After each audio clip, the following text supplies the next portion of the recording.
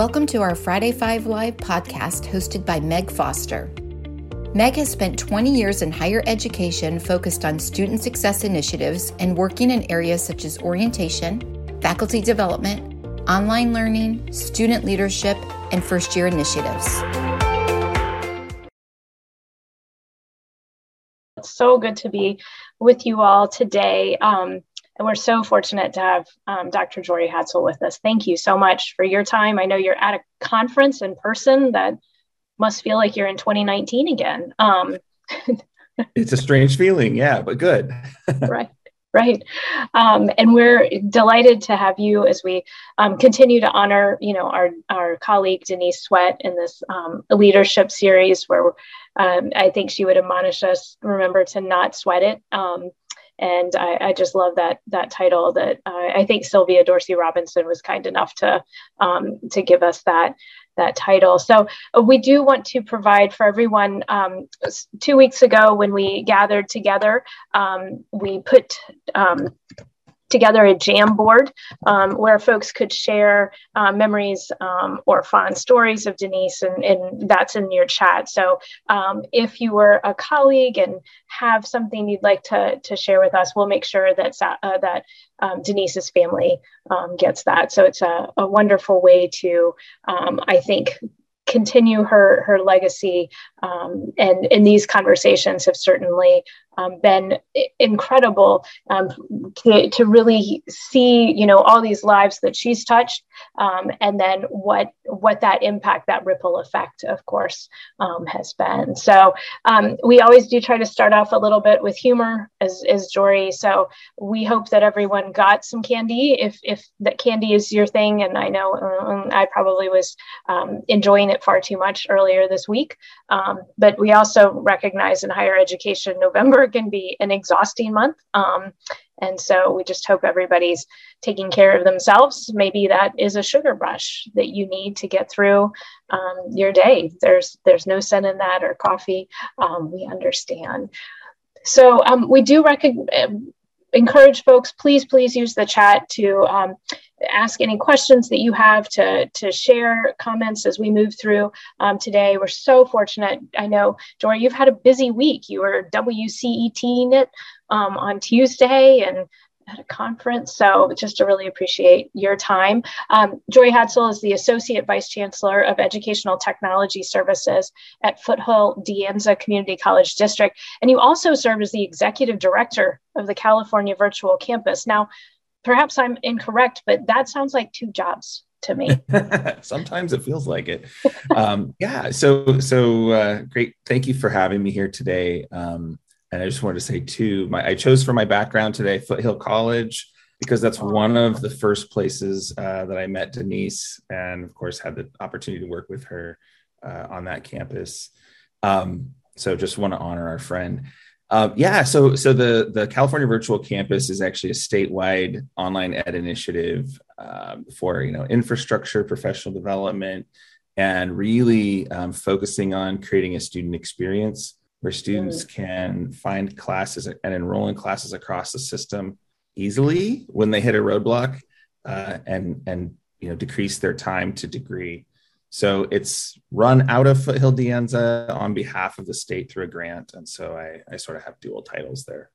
That's really interesting. And so, I mean, how timely, how long have you all been working on this kind of initiative to impact student outcomes? I started, the grant started in 2013, and I was employee number 2, hired in 2014, once, you sort of get through the initial funding and figure out how to bring people on board. So I started off as our chief academic officer. And then when our executive director retired in 2016, I moved into this role. Mm-hmm. And so we've been working on this for several years. And in fact, it was a good thing, because when the huge pivot to remote instruction happened, we had some pieces in place that we were able to really leverage and expand to support all of our 116 campuses. It's just remarkable to think about, and to think about how important that is. I mean, so much of our data that we're seeing is that, as we're coming out of this time of pandemic learning. And I got to have a conversation with Dan Maxwell, who's the interim vice chancellor for student affairs at the University of Houston, and he was talking about how we've gone through the chaos, the crisis, and we're sort of in this recovery period as we transition into a new normal. And so, I'm going to definitely want to pick your brain about what you're seeing as sort of educational trends, because so much of the national data is telling us students really, want to continue to see online learning. They those initiatives that came out of the need, to pivot, shouldn't go away. And so we'll be curious to hear about that. We of course always have questions that we've prepared, and I know Jory's kind of thought about some of these, but would also love, audience, feel free to put in your questions as well, because I feel like we're so lucky to have somebody here who's really kind of at the forefront of online learning initiatives at a time when that's really shaped so much of our last, year and a half of learning at all levels. Jory and I both have 3 kids who spent time at elementary, middle, and high school, and learning online from home as well. So, Jory, you've had a really interesting career. I noticed that it sounds like you got your start in the community college system. I love that. And would love to know kind of how you came to this current position that you're in, this leadership position. I think it's always so powerful when we hear stories about, how the journeys that people have gone through. We realize that we can do those things too. And I think that was a big thing that Denise was always reminding us, right? That our academic and our career journeys are unique, and that we have the innate ability to reach these interesting positions and roles. So with that, I'd love to hear some of your story.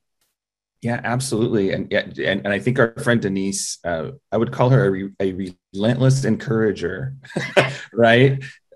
You can do this, let's find a way, right? So my story, I guess, there's sort of the how did I end up in the job I'm in piece, but I think what's more interesting is probably just my overall journey. So I'll share a little bit of that with you, and please chime in anywhere as we go along. I am a graduate of a community college in California. I actually am the first in my family to graduate from college. I had some siblings, and my parents had done some college, but really never finished. And the community college for me was just really transformational. At the time that I started, I was really interested in communications and broadcasting and that kind of stuff. And so being able to, not only work on the general ed stuff that you have to do, but getting access in a really small and comfortable environment to people and facilities and things that just created opportunities for me were amazing. So my journey really started with community college. I in a lot of ways lived some of the problems that I'm trying to solve now. And that's just really incredible and been a huge source of inspiration for me, because following community college, I transferred to our state university system as a student. I was working full time through school, and I just couldn't make the schedule and the commute work, right? It was going to take me something like 7 years to get all of the classes I needed for the last 2 of my bachelor's degree. And I stopped, right? I just okay, I'll figure this out later, have to work. I was starting a young family at the time. And so that's part of my journey. And so after a couple of years, I had some really great mentors along the way. I had gone out and done some stuff in industry, came back to actually work at the community college I graduated from, because I met some folks there. I had some skills that were helpful to them. Mm-hmm. And I had some mentors who said, I think they saw something in me and said, you know what, you need to go back to school. You need to finish your degree. You need to go on and get a master's degree. They called it your union card, right? You got to get your union card. You can't do anything unless you have a master's degree. So I did that. I found the first regionally, at the time, this was back in early 2000s. First regionally accredited online institution. Changed my major. It's like, what's the shortest path to get me to a degree? So ended up with a business administration degree because of the, where my transfer credits and all those things were. Mm-hmm. And that really lit a fire because I was able to do it, right? Through getting married, through having children in the middle of my master's degree, just saw the possibilities. And also, I think I'm one of those folks who goes through something like that and says, this could be better, right?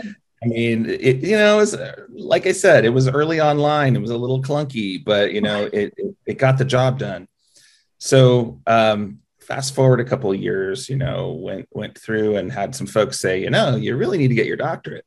So did that. Just happened to, as a project during my doctoral program, we had to go out and present at a conference, right? So a classmate of mine and I we presented to these educational technology directors conference in California. And I remember this gentleman coming up to me at the end of that presentation, and he was trying to be funny. He was maybe a little bit obnoxious, but I met him and we exchanged information. About a year later, I got a call, and it was like, "Hey, do you remember me from this conference?" I said, "Oh yeah." He said, "Well, I've been hired onto the launch team of this new online education initiative, and part of my job is to recruit people who know about online education to be part of this team." So anyway, that just led to some conversations and being able to learn more about the opportunity, and through a whole bunch of other little zigs and zags along the way, I ended up coming on board. I had, at that point in time, I had been tenured faculty. I had been a department chair. I had been in, various leadership positions. So it was part of, the progression of my career, but that I think so much of leadership is recognizing those opportunities, but also recognizing them at the right time, because that opportunity could have come up earlier or later, and really it wouldn't have been sort of the right time in a lot of ways. And so I've just been really fortunate. We started this initiative with funding, but no playbook really, other than a vision for what we needed to do. We knew that there was some technology work we needed to do. We have 100 at the time. We had, I think, 113 colleges in our system, 116 now.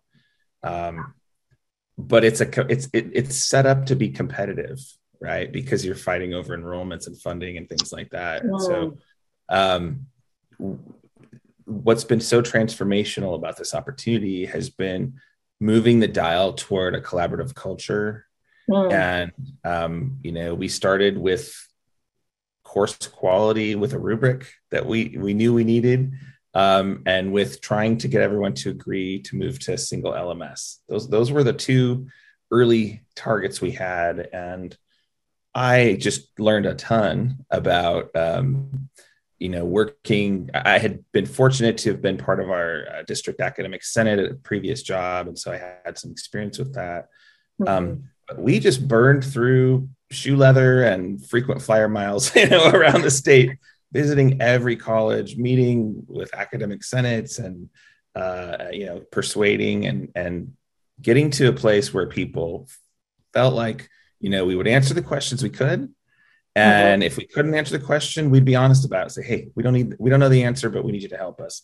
And that helped us as a team, and me as our chief academic officer.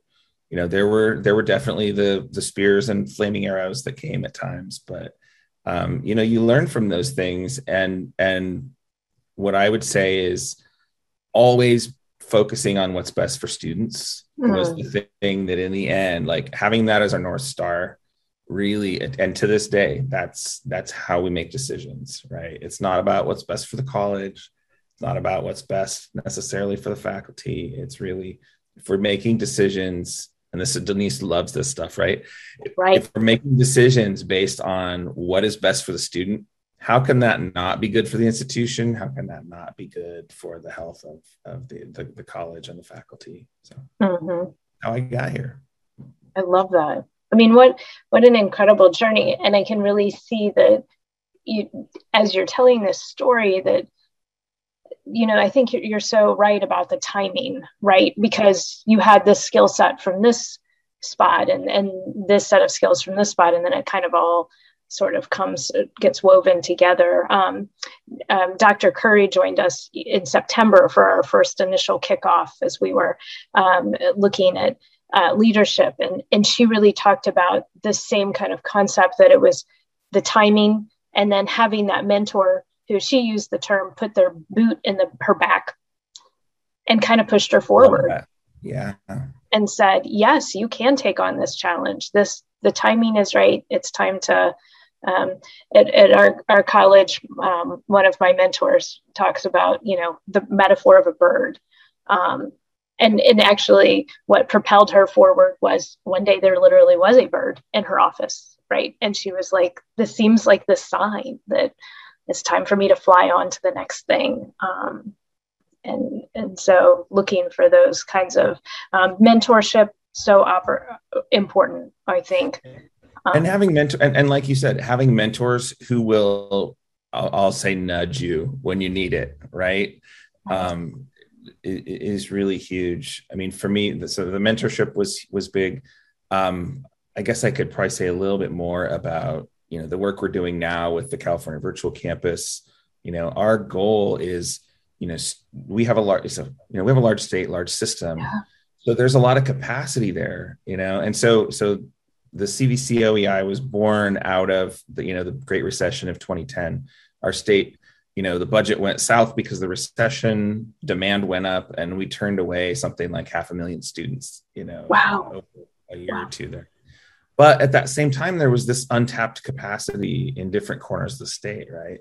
So that was really the impetus for creating this idea of the course exchange, to say, okay, if we have online capacity, maybe in some small rural communities, or the other way around, right? Depending on what the need is for access. Mm-hmm. That was my challenge as a student, right? I had to drop out of school because I couldn't get the classes I needed. And so when we talk about student equity and we talk about being student-centered, I know that I have debt and missed, memories of missed opportunities and all those kinds of things in my memory from having lived that.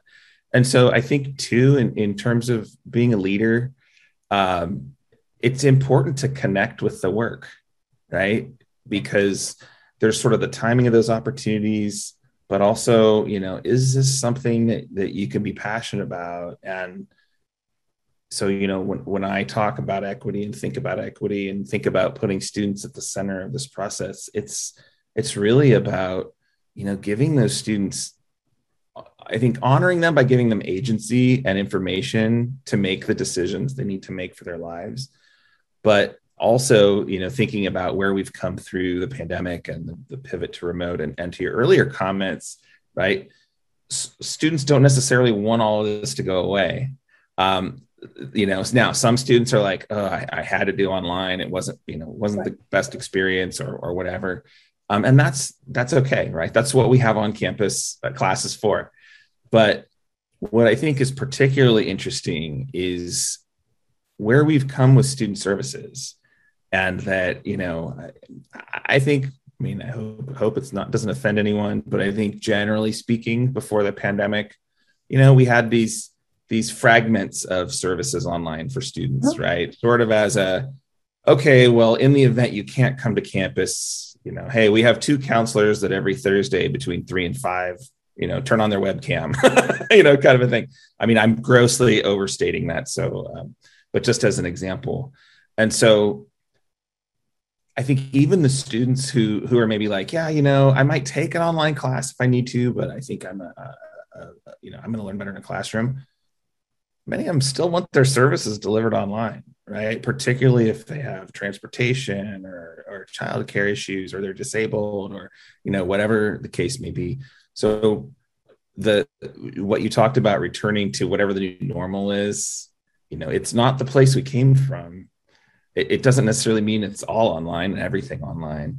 But it's really, I think we have to think about this experience for the student, right? And be really less focused on our own institutions and the way we do things, and all the internal conversations that we have within our colleges and universities, and really look through the eyes of students and listen to students, observe students, and that's something, again, that I think our friend Denise was so excellent at, right? And just being unapologetic about it. Right. This is what the students need. We have to do it. So anyway, I think that's a huge piece of it. It is really connecting with that work in a way that drives you to be, relentlessly helpful to students in this way. I love it. Relentlessly helpful. As folks know, I have to take notes while we talk because it's just such great information. And I think about, you keep coming back to this really important word, equity and access. And that's one thing that I hope will not leave us from the last 18 months, right? Is what we've been able to do as far as equity and access, because now a student doesn't have to drive an hour to campus to come meet with their academic advisor. They can use a phone, because almost everybody has one of those, to hop on a call, right? A video chat or something like that, to think of the students who are receiving tutoring services. It is really remarkable to think in just my tenure in student services, how very face-to-face on campus we were, and to see this evolution where I think we're trying to take the best of what we know of online learning, right? And we're so fortunate that we have this academic body of work, I think, that really informs us. Here's how we make a class engaging. Here are best practices for connecting with students. And so now we can transition that into our student services realm. But I also know that a lot of folks are exhausted doing that work too. I mean, it's been a lot, right? That Mona Lisa picture you had up at the beginning, I mean, I think I said before we started, that really sums it up. I think folks are tired, right? It's been a lot. And I want to also say, I want to recognize the incredible work that's been done in student services, through the movement to remote. I mean, what I said about where we were, I think before the pandemic, it's just been so awesome to see, folks pick up, like you said, what systems do we have? What can we leverage? What do we know about how to do this? And the fact that, we're talking about things like, culturally delivering services in a culturally competent way, or culturally responsive. That's fantastic, because we're not, trying to figure out how to plug in the webcam, right? Like that was so 2019, right? Kind of a thing. So I just, my hat's off, because I think there's been just an incredible amount of work. And I think we need to recognize that the unique advantages of online are the things that we need to exploit for the benefit of students, right? And then we use, the face-to-face time for those students who need the, more intensive support, or, where there's just some reason, right, that you need to be face-to-face. But, that's a shift for folks. And a lot of us got into this business because we love interacting with students, right? All the stories, they come in and sit in your office, and, all of those things.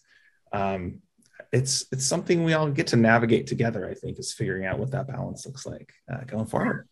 Yeah, we've got a question that Azara posted that I want to get to, but before we get there, about mentorship, and I think this weaves into it as well. In your position as a leader at your institution, and I'm thinking about, the teams that we work with, right? How one of the themes that I am hearing coming out of this year that is troubling me are the number of wonderful staff people I've seen leave student affairs, leave higher education altogether. In fact, I just had a dear colleague post that she's left the industry for ed tech, and that's a shame, because she was, like you, a community college graduate who is just a phenomenal advocate for students. And just this week, Inside Higher Ed posted that there's so many financial aid positions open nationally, which is very disturbing because of wanting to serve students quickly, but also compliance functionality that goes along with that.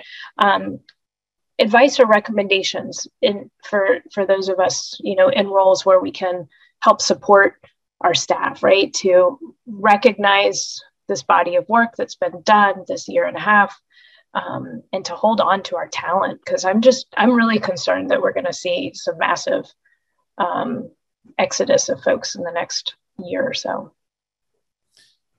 Yeah, I mean, we're seeing that with, quote, the Great Resignation, for example. Right. We're losing a lot of our senior folks who have a lot of experience. That's definitely happening. I guess, in terms of advice, hey, we're all figuring this out together, right? On the one hand, I guess I would say that, for example, the financial aid example that you just used, there's that level of technical expertise that's needed, right? You have to be knowledgeable and know how to, compliance and regulation and process and all of that. But also we need to find the people who have the passion for connecting with students, right? Because there's really probably not maybe outside of education, but in education, not a lot that's more daunting or sort of even almost humiliating for students than to come and have to ask for money and talk about how they don't have money.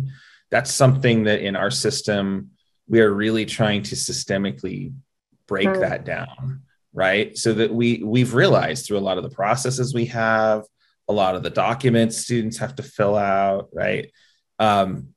We're constantly asking students to tell us how poor they are. Right. And that's really a deficit mindset, right? It puts them in a place where they just think, maybe I shouldn't be here, right? And so I think that's important. It's just like from a high level, how do we look at the processes we have and the policies we have to say, okay, this needs to like truly be a welcoming environment for students. And you have to have folks who can connect with students on the front lines to do that, right? That's a piece of it. I think for financial aid, I too am worried about talent. I worry about my own team, honestly. We all just sort of like hunkered down and soldiered through like so many other people did. And so I think as a leader, if you're formally in a leadership position in an organization, one of the things I had to do this last year, and actually really it's been more in the last 4 or 5 months, I had to show my team it was okay to take vacation time. I felt myself burning out as well. And we literally had an explicit conversation where I said, hey, I'm looking at vacation balances. People aren't taking time off. We're all working remotely and there's a tendency to sort of use less of that leave when you're remote because you're kind of fitting things in. And some of the feedback I got privately from folks was like, well, is it really okay to take time off? Right. It's like, if we don't, we are our own biggest asset, right? In terms of the people in our organizations. So that's one thing I've done intentionally. It's not like I disappeared for 6 weeks, but hey, you guys, I'm going to be out on Friday, or I'm taking 2 days off, 2 weeks from now, kind of a thing. And I've seen some folks relax a little bit because they're like, okay, if the boss can do it, we can do it too. Right. So modeling, I think is important, especially just healthy physical and mental health types of behaviors, is really huge. Sorry, I probably strayed away from the question you asked. No, that was spot on. And I think that's such an important, having, done this work for a long time now, right? There are always the blackout dates. For these 3 months in the summer, you will not take vacation. You want to kill morale? Woo, that's going to, and it gets to the point where there's 2 weeks out of 52 that you can actually take vacation. And how healthy is that? And so I think it's wonderful that you're really shared that kind of journey. Gosh, I myself need to make sure I'm taking vacation. What about my team too. And we've come back to this theme over and over again in our podcast conversations, that if we don't take care of ourselves, we can't do the work we have is mentally and physically exhausting. And we've got to take care of ourselves so we can do that. This self-care is important, especially. So for me, I'm sure folks who work with and for me would say, like, I'm pretty driven. And so, if we're not intentional about communicating, hey, you guys don't have to do it the way I do it, right? But sometimes I need to show you, yep, I'm going to take a little time as well. And then talk about it when you get back, like, hey, this was really good for me. I'm re-energized, or give me some time to think about, how to do some things better, differently. Really important, especially someone, I can't take credit for the phrase, but there was someone recently who said, going through the pandemic has been our shared trauma, right? All of us have been through a mass trauma in the last, 20 months or whatever it is. And I think that's true, right? We're going to look back on this time period, hopefully, 5, 10, 20 years from now, and just think like, oh my goodness, that was crazy. Right. But we're not there yet. Folks are still in it. We just lost someone in our family, not my immediate, but my wife's family to COVID 2 weeks ago. Wow. It's still happening. Right. So just knowing that we all have to, give each other some grace, be intent on the work, but sometimes monitor the level of intensity to make sure that we're not burning out our people. Yeah. And I think Denise would remind us to do that, right? I mean, she would certainly tell us we have to laugh along the way. I mean, right. If we take ourselves too seriously, without some humor, right. That's part of the medicine we need. Absolutely. So I want to get to Zara's question, because it's a really great one about what advice do you have for those who are seeking mentors, or if you have advice for leaders who could be potential mentors. And, important comment here, sometimes students, staff, and faculty from underserved populations and communities, economically, racially, et cetera, don't know where to begin to find the agency they need, or the leadership or potential mentors may not be looking in their direction. So I think Zara read my mind as far as kind of the path I was hoping our conversation would continue. I love that question, actually. And I know, from an audience perspective, I've been in, conversations like this where you hear someone say, oh, I had this great mentor. And you think, oh, well, wasn't that great for you? And truly, I mean, I guess what I would say is there was no one mentor really. I think for me, describing it was sort of a mix of encouragers, or sometimes people in similar, how do I want to say this? So for example, someone who has helped propel me along the way is someone who was a coworker, and who felt sort of equally, at a point in time, felt equally not discontent, but sort of like, hey, there's more out there, right? And we would have those conversations about like, oh, what's the next step, and those kinds of things. So it was a peer, right? Who I'm still in touch with today, who is like, oh, it's so awesome to see what you're doing, So now it's changed to an encourager. I've also had a few folks who I thought could be mentors who didn't work out. I don't want to give any identities away here, but I remember, I'll tell a little story. I remember sitting in the office of someone who was in a senior leadership position at one of the places I work, one of the colleges I worked at, and talking with that person about, I just sort of asked, like, would you mentor me? Because I really, I respect, the work you've done and whatnot. Sure. Yes, absolutely. Having this whole conversation about, things I could do to move ahead in my career. And then about 4 or 5 years later, actually being a finalist for a position where this person had left and gone to another college. I was a finalist for a position.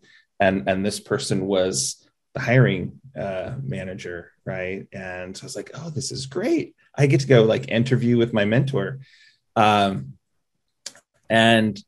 I didn't get the position, right? And I remember asking during that phone call, like, well, is there anything I could have done better? And the answer was no, right? Like, no, there really wasn't, we just went a different way. It's all about the pool, those kinds of things. So those happen, those discouragements can happen. Before I made it to the Online Ed Initiative and CVC, I had applied for several jobs, and you go, you interview, you think you did well, and it doesn't work out, right?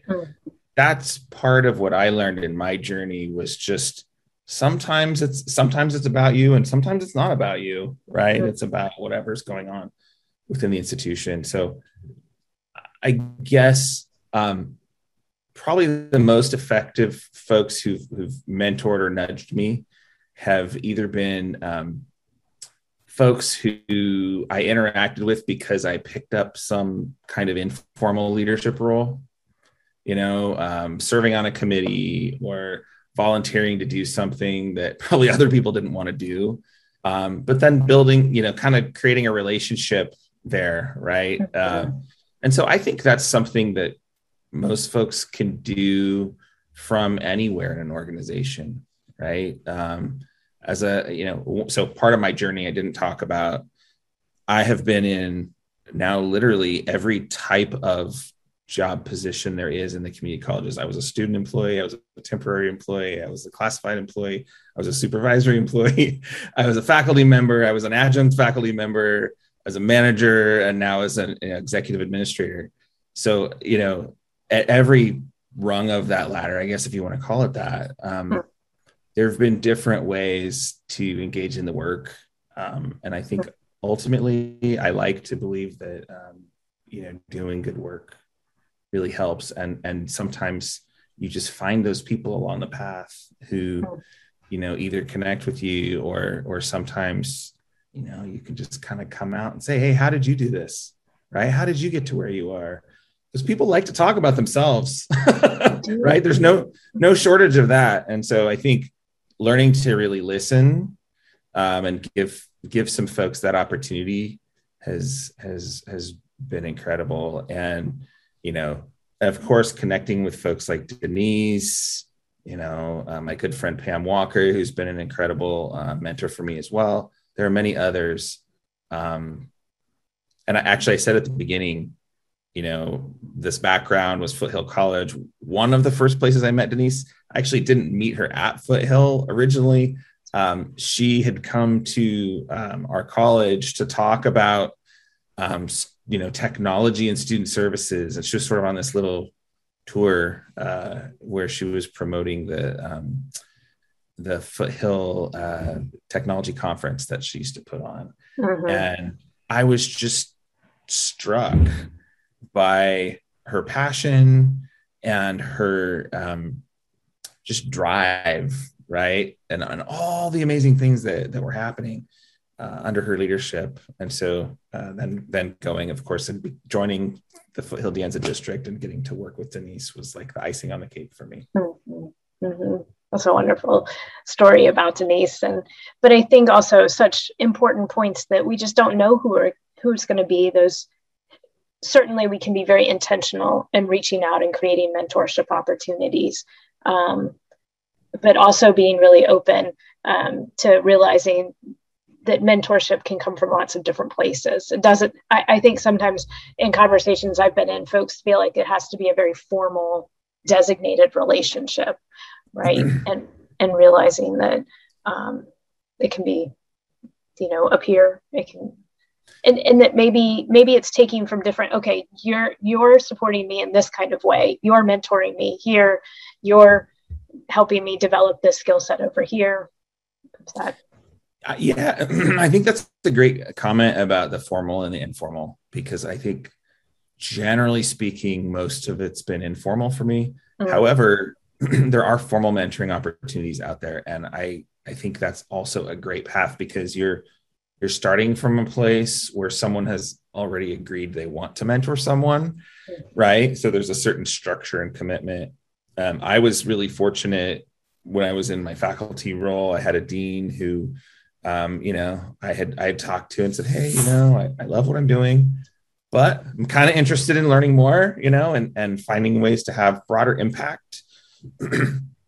And she recommended, we had a mentoring program in our system for administrators. You didn't have to be an administrator, but you could be sponsored by someone, at your organization. That was terrific. I was paired with someone outside my college, so we could have really honest conversations. And, part of the ground rules were, nothing's off the table. It's all confidential. And that was so valuable to me, right? To be able to do that. So formal, informal are both great ways to go about that. Right. And what an important, how wonderful to have that experience, because I think about, at the beginning of our conversation, and we do have about 4 or 5 minutes left to wrap up, that you talked about really this very careful navigation you got to do in helping 116 colleges. As part of a 23 community college system institution, I cannot imagine tripling that number and trying to decide on an LMS, trying to, decide on course quality initiatives, and this, coming to a place of collaboration. Because so often, in my experience, it's a place of competition, right? And I can imagine that all those roles and those mentors have helped kind of navigate some really potentially challenging conversations as you kind of move through. So for sure. And I think one of the biggest lessons, like for me, so large system, right? We have over 60,000 faculty. 2 million students. But you know what? It's a small system. And, I've seen some things, but also had some folks, remind me along the way, don't burn any bridges, right? You'd be amazed how many times you cross paths with people that you meet in the system. And that has been so incredibly true. And so sometimes, kind of tying in, the mentoring conversation to this as well, sometimes those mentoring relationships emerged from people I met at work and then met in another sort of work context outside of, whatever that context was where we initially met. You sort of like see them at a conference, or, you end up on some, working group or whatever it is. So I just always remember, try to invest in the relationship building, because that is also what has worked so well for us in getting so many colleges to a place of collaboration. Is, sure, there's technology work we're doing, there's work we're doing with professional development, technology and all that. But, I had our executive sponsor for this program would always say, we're in the collaboration business, we're in the trust business, we're in the confidence building business, we're in the teaching and learning business. We also happen to be doing some work with technology, right? And that's really what helped ground and drive our conversations to a place where now I can say 7 years later, right, we've built the trust. But it wasn't always fun walking into a room, oh, you're the people from the state, they're going to make us, give up our academic freedom and, tell us what we have to do. And now, here I am with our statewide academic senate at this conference today, and it's great, right? People are like, hey, it's good to see you. Like the trust is there and the relationships are there. And I think individually building that can benefit us in our own leadership journeys as well. I think that's a wonderful way to kind of wrap up, because it is all about relationship building, right? And Denise would be like front and center, beating that drum and reminding us of that. And relationship building in our roles as leaders, relationship building in the work that we do to impact students and their success, right? If we weren't doing that work of building relationship with students, they wouldn't stay at our institutions. They wouldn't be successful. They wouldn't be able to finish those programs. Right. Yeah, it's such a critical piece. Tori, thank you so much. I know you're in the middle of a very busy time, and I just really appreciate your time today and the insights that you shared. I've taken a lot of notes, some really important themes that you've helped remind us about and ground us as we continue to develop as leaders ourselves. So I really, really appreciate your insights and the opportunity to be with you. Thank you for the chance to be here with you, and also to honor our friend Denise Sweat. Don't sweat it, right? Right. Gotta keep right. that mantra going. I know. And Pam Woodrose says thanks, and that Denise would be so proud. So thank you, Jory. Well, thanks everyone for listening in today for our Friday 5 Live. We're going to take off a little bit in the month of November with the Thanksgiving holiday, but we'll be back on December the 3rd and looking forward to that conversation. I think we're going to focus our discussion as we wrap up this year on how we can retain talent in student services, this great resignation. I think this is a conversation we need to delve a little more deeply into. So if anyone has any insights, we welcome those always. We appreciate that. And Jory, thank you so much for your time. Everyone have a wonderful weekend. I hope there's time for rest and renewal for all of us. Thank you.